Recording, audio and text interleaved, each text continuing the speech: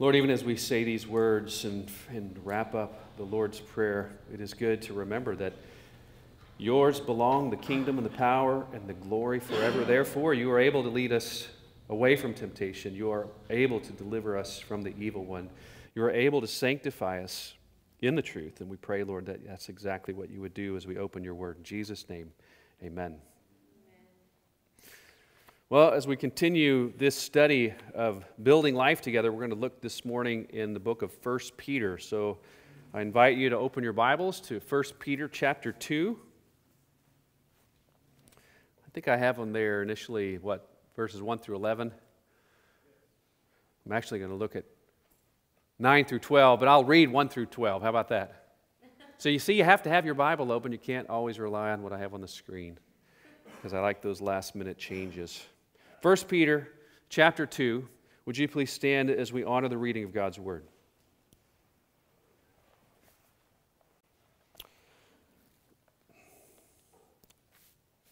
So put away all malice and all deceit and hypocrisy and envy and all slander.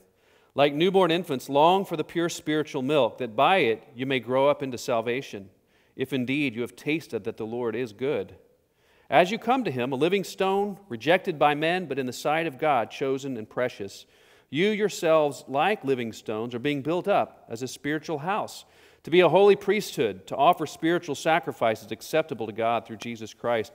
For it stands in Scripture, Behold, I am laying in Zion a stone, a cornerstone, chosen and precious, and whoever believes in him will not be put to shame. So the honor is for you who believe, but for those who do not believe, the stone that the builders rejected has become the cornerstone, and a stone of stumbling and a rock of offense. They stumble because they disobey the word as they were destined to do. But you are a chosen race, a royal priesthood, a holy nation, a people for his own possession, that you may proclaim the excellencies of him who called you out of darkness into his marvelous light. Once you were not a people, but now you are God's people. Once you had not received mercy, but now you have received mercy. Beloved, I urge you as sojourners and exiles to abstain from the passions of the flesh, which wage war against your soul. Keep your conduct among the Gentiles honorable, so that when they speak against you as evildoers, they may see your good deeds and glorify God on the day of visitation. This is God's word. Would you please have a seat?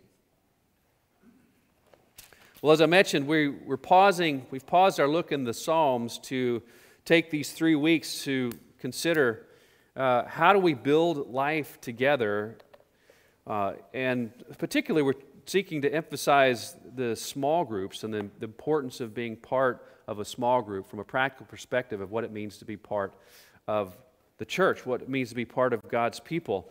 And last week we looked at Acts chapter 2, really focusing in on verse 42, which talks about one of the primary characteristics, or perhaps the primary characteristics that we see of these first original believers who put their faith in the Lord Jesus Christ. When they were convicted by the preaching of Peter in Jerusalem, and he says, and they ask, what must we do to be saved? He says, repent and be baptized, for the promises for you and for your children and for all who are far off. And as they do and respond, what it says is they devoted themselves to the apostles' teaching, to the fellowship, to the breaking of bread, and the prayers. And the key thing that I was hoping that you would take away from that is that they devoted themselves to the fellowship. They devoted themselves to being part of this body. It's such a significant thing to devote yourself. And from a practical standpoint, we could interpret the word devotion to a group as a commitment to a group. And commitment is a very practical thing in terms of helping relationships develop. I mean, think about commitment really as the foundation of a good, solid marriage. We talk about building a marriage on Christ, of course, we mean that. But in terms of practical application, to be committed to each other in a marriage allows the relationship to flourish and to thrive and to grow. For if you don't have a commitment within your marriage, then you are going to be cautious around your spouse, afraid perhaps that you might not measure up and you may be rejected. If you're not certain that they are committed to you, then you're going to put up walls. You're going to seek perhaps even to manipulate or control the image that your spouse sees of you, because there is a fear of not being approved of, not being affirmed, not being received, of being rejected. But if there is that foundation of commitment, if you know that your spouse is committed to you, then you don't have to fear the fact that, yes, you are going to upset your spouse every once in a while. Maybe more often than every once in a while. But you're not afraid that they're going to leave you as a result. There is room to confess wrongdoing and know that you'll be received.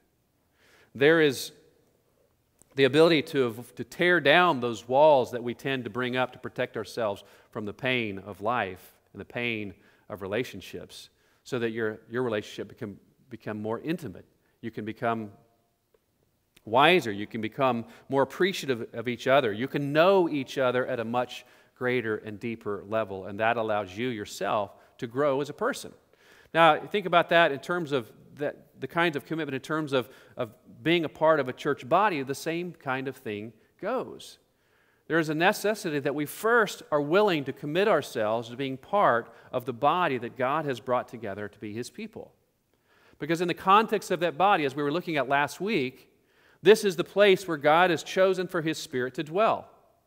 Even in these opening verses of 1 Peter chapter 2, we read about how they're being built into a spiritual house for God to dwell in. This is the place of all the places of all the earth, of all the universe, which God, of course, extends. There is some unique aspect of His presence that dwells in the house of God as His people are gathered together.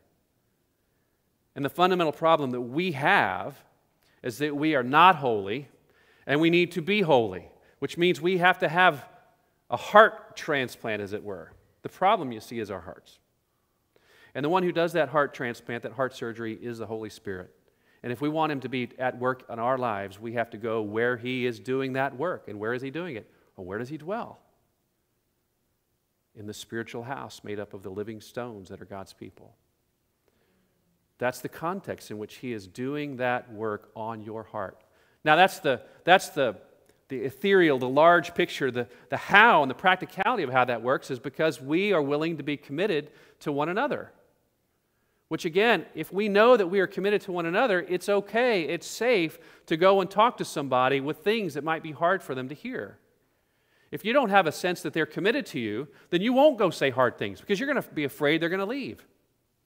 I can't tell you as a pastor, I look at people in the congregation who I know need to be confronted with things, but I'm afraid to do so because I fear if I go tell them that they're living in this way, they're just going to go down the street and find another church. It's a very real fear that affects us. Whether it should or not, it does. Because there's not this trust that people are actually committed to the body. And, broadly speaking, in kind of American evangelical church, that's kind of been what we see, isn't it? There's a very loose affiliation with a church. And as soon as the church does something that doesn't meet an expectation, or says something that you don't perhaps fully agree with, or you like, or you feel confronted, or you get your feelings hurt, well, you just go down the street. There's lots of good churches in town. Just go find another one. And you think, what's the big deal? I'm part of the broad picture of the body of Christ. Well, the problem is what you've done is you have circumvented the very means that God has put in place for your growth. Because how do you get to the place in a relationship where people can speak things to you that may be hard for you to hear? It takes a long time for those kinds of relationships to develop. You can't be a peripheral member of the body of Christ and ever expect those things to happen. How do we expect iron to sharpen iron as one man sharpens another if those two men aren't close enough to know how and where the rough edges that need to be worked off are? So there has to be time to develop, time and commitment to develop those kinds of relationships within the body of Christ, practically speaking. And as soon as you leave, you have left a hole for others because you're no longer there to confront them, and they're no longer there to confront you, and now you have to start all over in building those relationships. What do they say? The average people shift their set of friends every 7 years because the pain and the frustration is just too great, so they want to start over.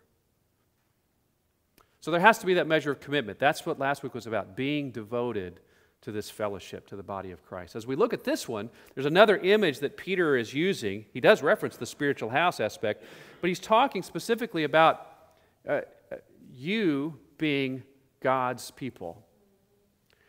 He says, once you were not a people, but now you are God's people. And if there's one thing, last week the one thing I wanted you to take away is devote yourself to the body of Christ. This week the one thing I want you to take away is to know this: you are God's people. And you weren't before. In fact, you weren't any people before. Once you were not a people, now you are God's people. It's not now you are God's persons, which I think is the way we want to interpret that. You know, it's all that Christianity is all about me and a personal relationship with Jesus, and that's the extent of it. No, it's not. Jesus came to die for his bride, for a body, for a people. Not for persons, but for a people. A people. You are God's people. I want to walk through what Peter has to say about that. First of all, to understand, well, what exactly is God's people? What does it look like? Why is it that there is a people? And how did these people come to be? So the what, the why, and the how of God's people. So let's look at that real quick as we look at this passage. And we're going to look starting in verse 9 to see this specifically. He says, "You are a chosen race, a royal priesthood, a holy nation, a people for his own possession." What are the people of God? That's what they are. That's how he's describing them. You are a chosen race, a royal priesthood, a holy nation, a people for his own possession. Now, if we break those down a little bit, the key word in that first aspect is you are a chosen race. You are chosen.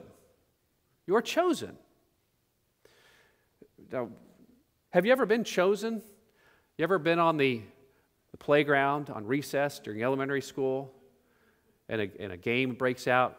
Maybe it's kickball, maybe it's soccer, maybe it's football or something else. Maybe it's Red Rover.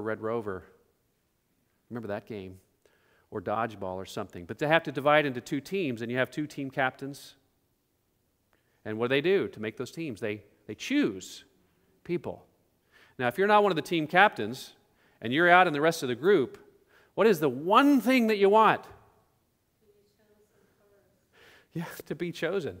Because to not be chosen is devastating. My gosh, we have the whole counseling industry that exists built up because those kids in elementary school didn't get chosen, or at least not chosen early.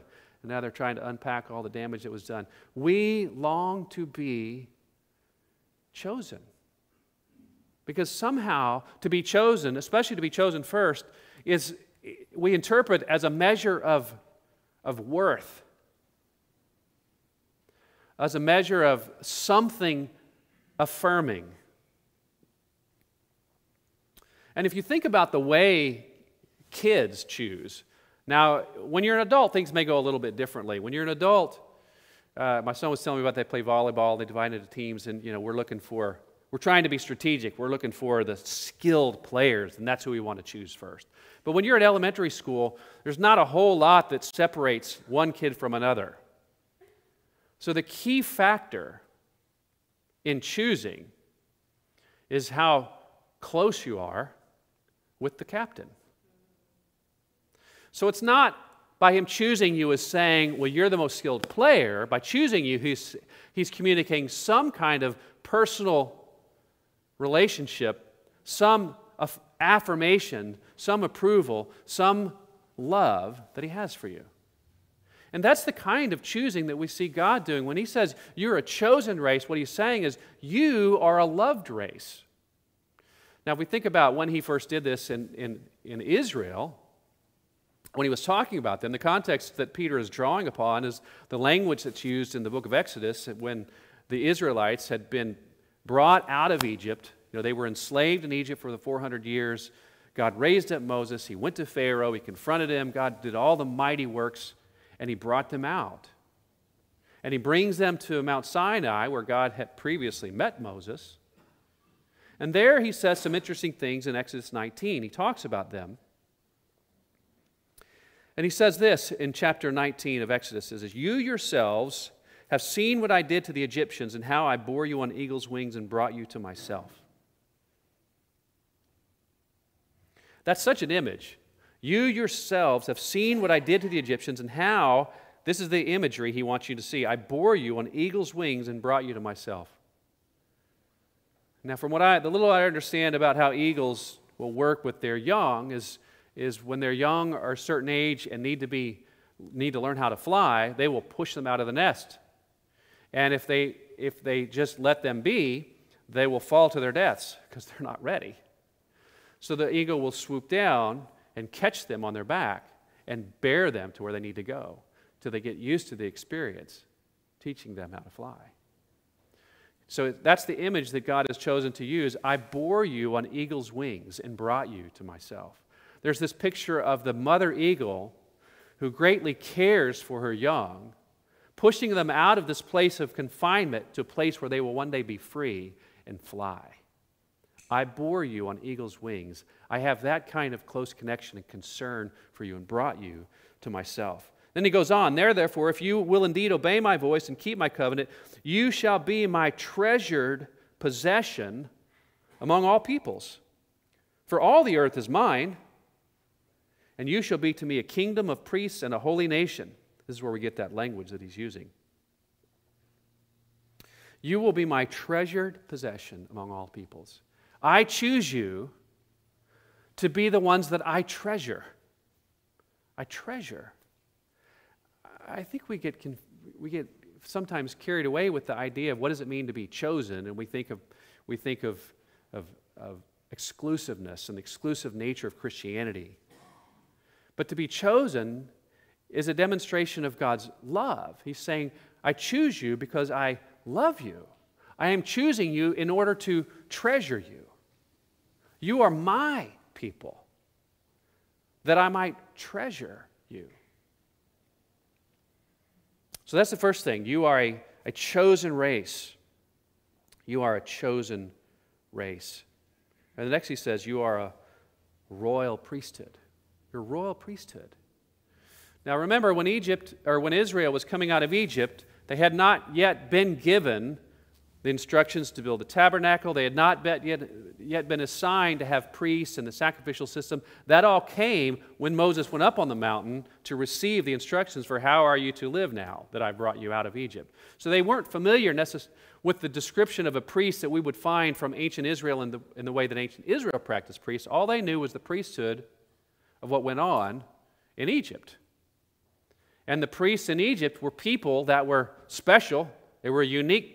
They had a unique and special place of privilege because they had unique access to the gods. They were given unique access to the gods. They spent the time in the temple. The people couldn't access the gods, but the priests could access the God. And that's what God is saying. Look, you are a royal priesthood. You are the ones, of all the people on the earth, I am giving special access to me. Now, of course, he gave Moses that instruction to build that tabernacle while he was on the mountain. And what was the purpose of that? The purpose of the tabernacle was so that God himself could dwell in their midst. Even as the prophets would talk about how you are to tell one another to know the Lord, but you won't need to do that one day because you will all know the Lord. Why will you all know the Lord? Because you will all function as priests.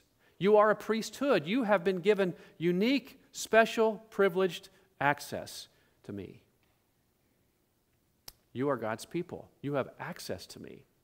You can come close to me. And it's not just a priesthood, it's a royal priesthood.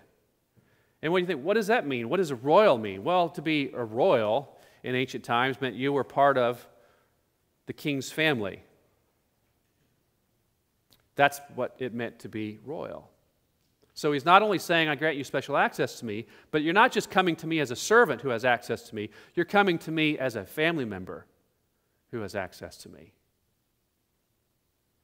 You are my treasured possession. I chose you. I love you.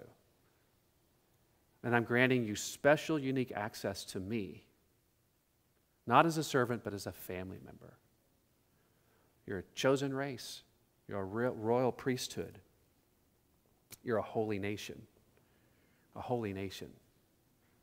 The word holy simply means to be set apart. I am setting you apart from all the other peoples on the earth. To be what? To be a nation. Now, this is important to note, because we tend to think in individualized terms, that all that's really important is about a bunch of individuals who have personal relationships with God through Jesus Christ. But he's saying, no, I didn't pull you out to be just a loose band of people. I brought you out to be a nation. A nation is united together. A nation is defined by its constitution, right? In the United States, one of the things up in arms is people want to do away with the Constitution. But that's what defines us as a nation. Well, what defined Israel as a nation was God's covenant with them. You know, when Moses went up on the mountain for those 40 days, God was giving him what they call the Book of the Covenant, describing to them, now that I have brought you out to belong to me, and you get to have special access to me, that means you are holy and you have to be holy. You have to be like me, and this is how you are to live as a result. But you are a nation. This defines who you are. This defines who you are. You are a people. So that when people looked at you, what they saw is you as a citizen of something greater than yourself. They saw you as part of a nation, not just on your own. You were part of a nation. So that's the first thing. If we look at what is God's people, those are the descriptors that we would use. You are a chosen race, a royal priesthood, a holy nation, a people for his own possession, which is kind of included in that. And if you want to think about an illustration that helps you see that, I think about his own possession. When we think about someone possessing another people, maybe it takes us back into a controversial area of the days of when, and I guess it still goes on, but you have slaves, right? You have, now whatever kind of slavery you want to think of, you can imagine that there are a bunch of people dressed in rags, poorly fed, malnourished, and they're on a block and they're being sold to an owner. An owner buys that slave, and what does he have to do? One, he has to spend money. Two, he has to clean them all up. He's got to feed and care for them and bring them into his household. Well, if you think of that we are a people for God's own possession, I know we don't like to use that image because slavery has such connotations associated with it, but this is the idea. We are on that block, spiritually malnourished, dressed in rags, who have to be cleaned up, and the way that God cleans it up requires his shedding of his own blood, brought into his house, and paid a great price for. So all of these are pictures, or very positive images of how God sees his people. This is how God sees you. He bought you at a great price. He cleaned you up. He brought into his house that you might be a member of his family with unique special access to him, that you might be treasured among all the peoples of the earth. So that's what the people of God. Well, why are the people of God? Why does God make us to be a people of God? In verse 9, the second half of that verse really hits it. So, but you are a chosen race, a royal priesthood, a holy nation, a people for his own possession, that you may proclaim the excellencies of him who called you out of darkness into his marvelous light. So that's why he did it. I'm making you into a people so that you might proclaim the excellencies of God. Now, how do we do that? Think about how we do that. I mean, the obvious way we would do it with our voices, with our mouths. We come together on a Sunday morning to worship, and we are proclaiming the excellencies of God. But in order to proclaim the excellencies of God, what has to happen first? You have to know what those are. Those have to be revealed to you. You have to have been in God's presence to see his excellencies in order to proclaim his excellencies. And that, of course, couldn't happen unless God had first chosen you, brought you close, made you family, and opened your eyes to see. That you might proclaim the excellencies of him who called you out of darkness into his marvelous light. So for one, he has given you purpose. I think this is really important because, again, kind of the broad evangelical view of salvation is that God saves you from hell. He saves you from wrath. He saves you from punishment. God died on the cross so that you wouldn't have to go to hell. And we often stop there to think that salvation means just being saved from something. But that's really only a minor part. I mean, I know it's big. But the bigger part is it's not that he's saving you from something, he's saving you to something.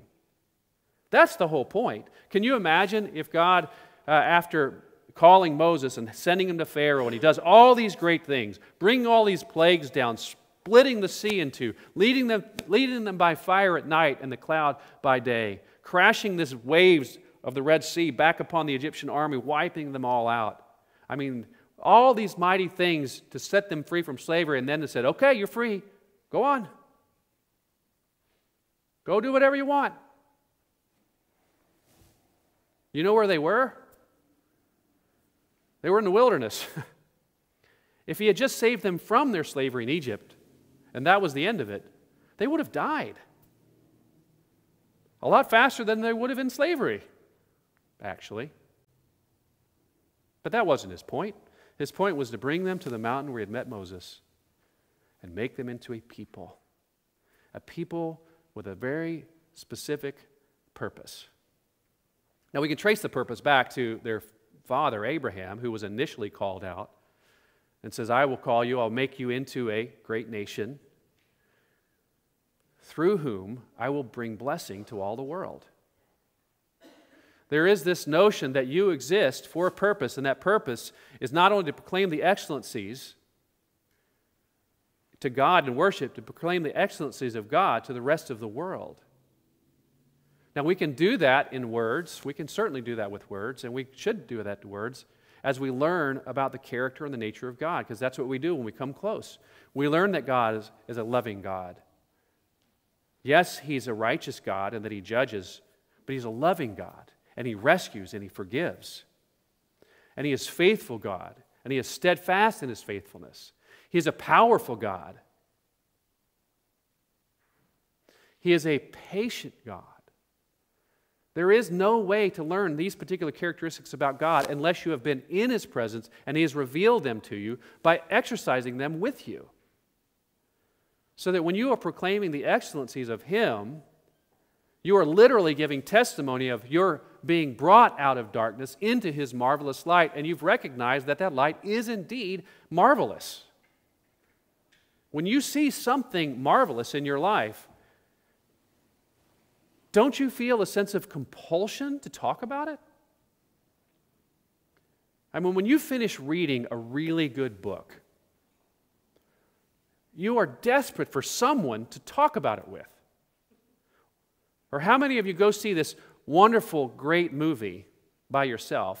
It's like you can't fully appreciate it until you're able to express something about it. What is the story, the old joke about the pastor who decides to play hooky on a Sunday to go play golf, and on that day of golf he hits a hole-in-one, but he can't tell anybody about it because he'd be admitting playing hooky? Right? There's this idea that you want to share those things that you find marvelous.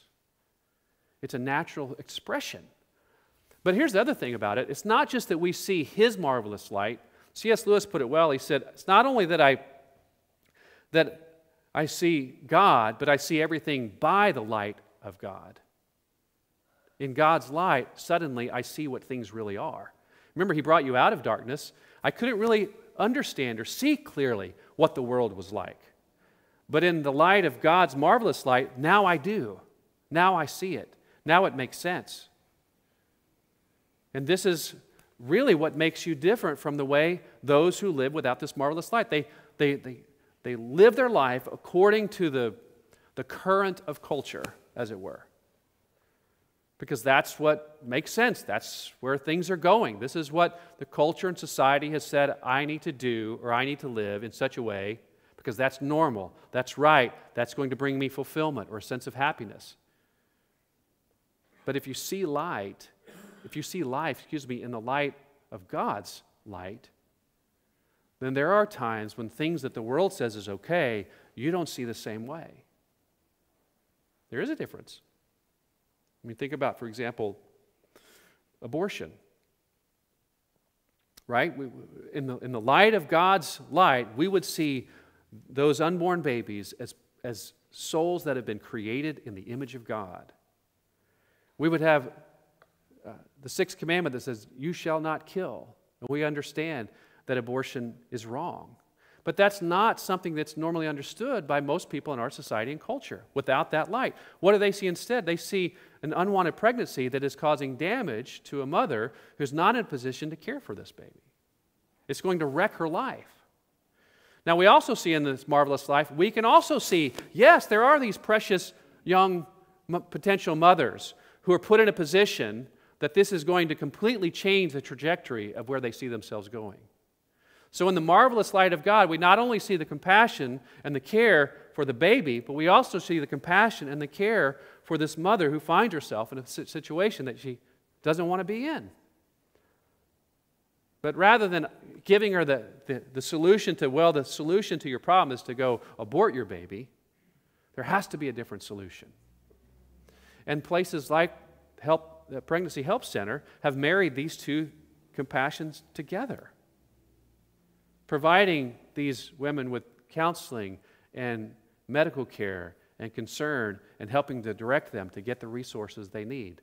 Now, it may still not be the life they had planned for themselves, but here's a way that we can proclaim the excellencies of Him according to the light we see that shines on the rest of the world. That's just one example where you might see things differently than our culture and yet learn how to speak to them in the light of God's excellency. Because how does God speak to us when we're wrong? We tend to think He's like this, stern grandfather who wants to slap us on the wrist or smack us down. But that's not His. He is a patient God. He is a compassionate God. He does allow things to go about in our life to help train us and to teach us. He does bring us into groups like this who can speak truth to us if we've been there long enough to commit ourselves and devoted and allowed people to speak freely in our lives. But He still loves us. He still cares for us. He's still concerned for us. And we ought to be the same way because we see these excellencies of Him to the rest of the world. And we proclaim the excellencies of the God we see in His marvelous light, not only with our words, but in the way that we live. If you look and see the next verse of what He says,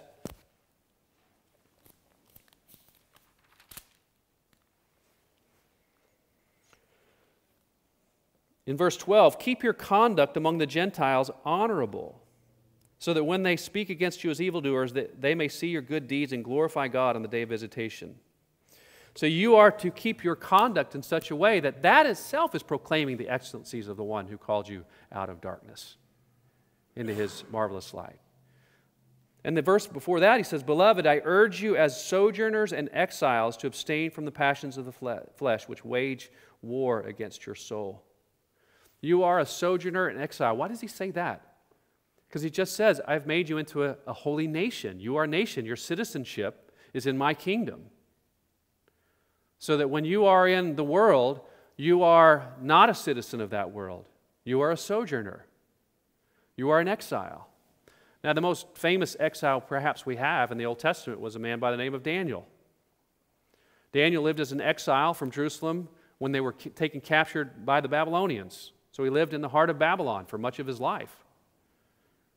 And if you look at the model, what does it look like to proclaim the excellencies of Him who called you out of darkness into His marvelous light by the way you live? We can look to see some great examples in what Daniel and his companions do.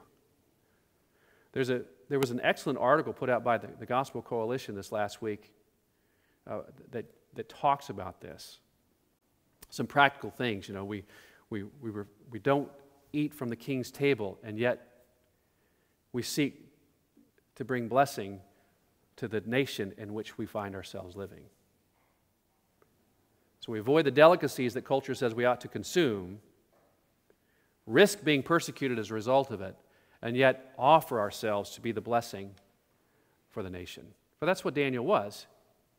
Daniel was a wise counselor to the king so that Babylon itself would find favor and blessing and prosperity. So when you think about your occupation, for example, rather than think of yourself as an engineer who happens to be a Christian, You think of yourself as a follower of Christ, a citizen of Christ's kingdom, who has seen the excellencies of Him who calls you out of darkness into His marvelous light, with the opportunity to serve as an engineer in a way that proclaims these excellencies, or to practice law as a way of proclaiming these excellencies, or fixing plumbing or house repairs or car repairs or whatever it is that you do. You're doing that not first because you are that occupation, but first you are a citizen of a kingdom, and that's the place that God has put you as a way of living out the excellencies of Him who called you out of darkness into His marvelous light. So, that's the why. What is the how? How has God made you a people for Himself? This is verse 10 where it really tells us, and it's so simple. Once you were not a people, but now you are God's people. Once you had not received mercy, but now you have received mercy. I mean, that's it. Why are you God's people? Because you have now received mercy. Do you know what mercy is? Mercy is the receiving of something you did not deserve. It's not being punished for what you do deserve. God is not treating you as you deserve. He is showing you favor that you did not deserve. That's mercy. Very simple. Once you hadn't received it, now you have. The result of that mercy, it's made you part of the people of God. Once you were not a people, now are you the people of God. Why? Because now you have received mercy. Now you've received mercy. Of course, we know what that mercy is. We know the way that God has put it on display when He sent Jesus Christ, His only Son, into the world to live as He did, living the life that we were expected to live, we were created to live and failed, and going to the cross to die the death that we deserve to die, so that justice could actually be meted out on our sin, and God could extend mercy on those He's chosen to bring into His family. Remember, you weren't that kid on the playground who was picked because you were the best football player or soccer player or Red Rover player. You were picked because you were loved. It was a merciful gesture.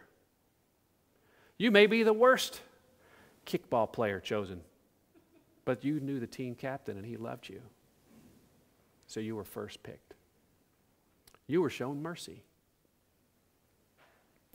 This is the God we worship. You are God's people. Let's pray. Father in heaven, we are so grateful that you have made us your people by the mercy of Jesus Christ and His sacrifice for us. We are grateful, Lord, that you have made us a people with a purpose to proclaim your excellencies with our words and with our deeds to the world. We are grateful, Lord, that you have made us a people that are your own possession, that you have given us unique, special access to you, that you've made us part of your family, that you chose us that you might show us that we are treasured in your house. Lord, would you help us to drink deeply this truth in as we commit ourselves to being part of this body which belongs to you, this people which is yours. In Jesus' name, amen.